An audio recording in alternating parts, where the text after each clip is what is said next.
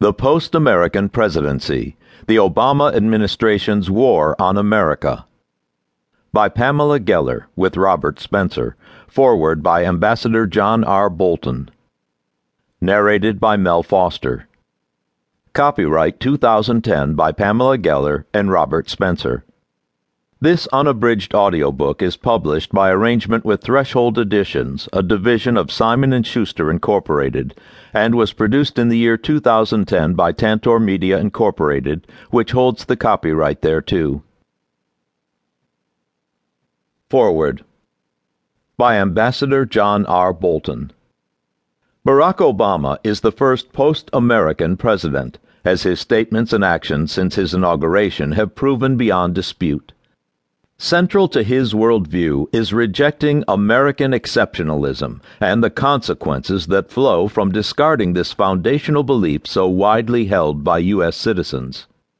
Exceptionalism is hard to define precisely, but it first appeared when John Winthrop, governor of the Massachusetts Bay Colony, said, "We must consider that we shall be as a city upon a hill."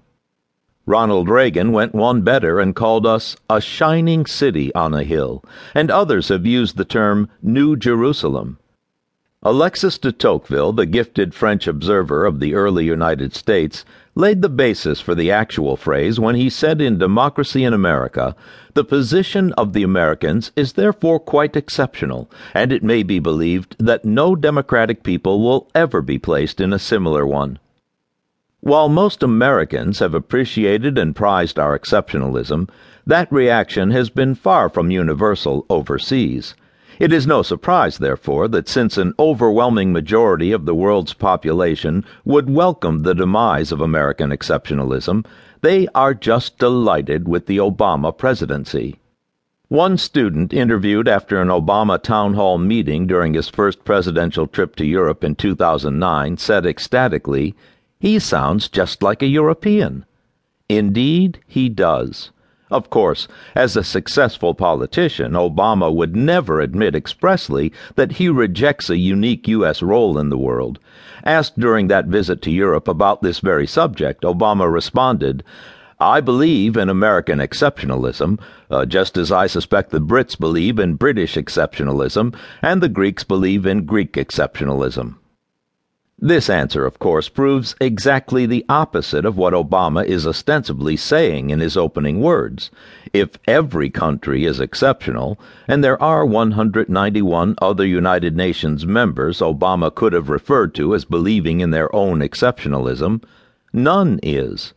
Obama is too smart not to know this, and just slick enough to hope that his U.S. listeners would tune out after his opening phrase.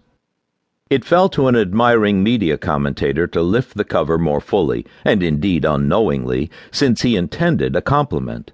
Following Obama's 2009 speech on the 65th anniversary of D-Day, Newsweek editor Evan Thomas contrasted his remarks with Ronald Reagan's address in 1984 at the 40th anniversary.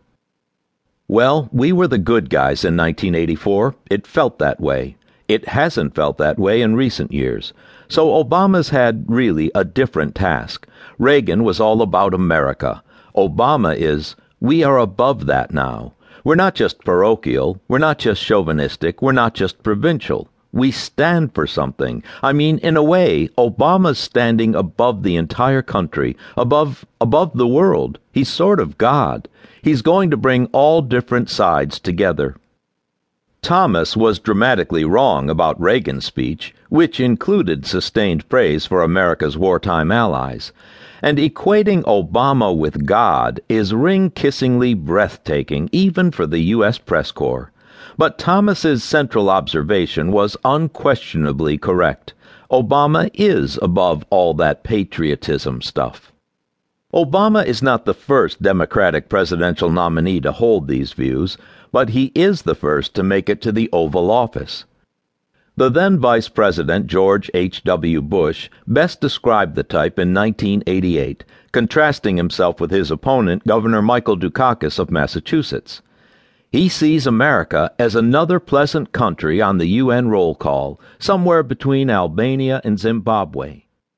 I see America as the leader, a unique nation with a special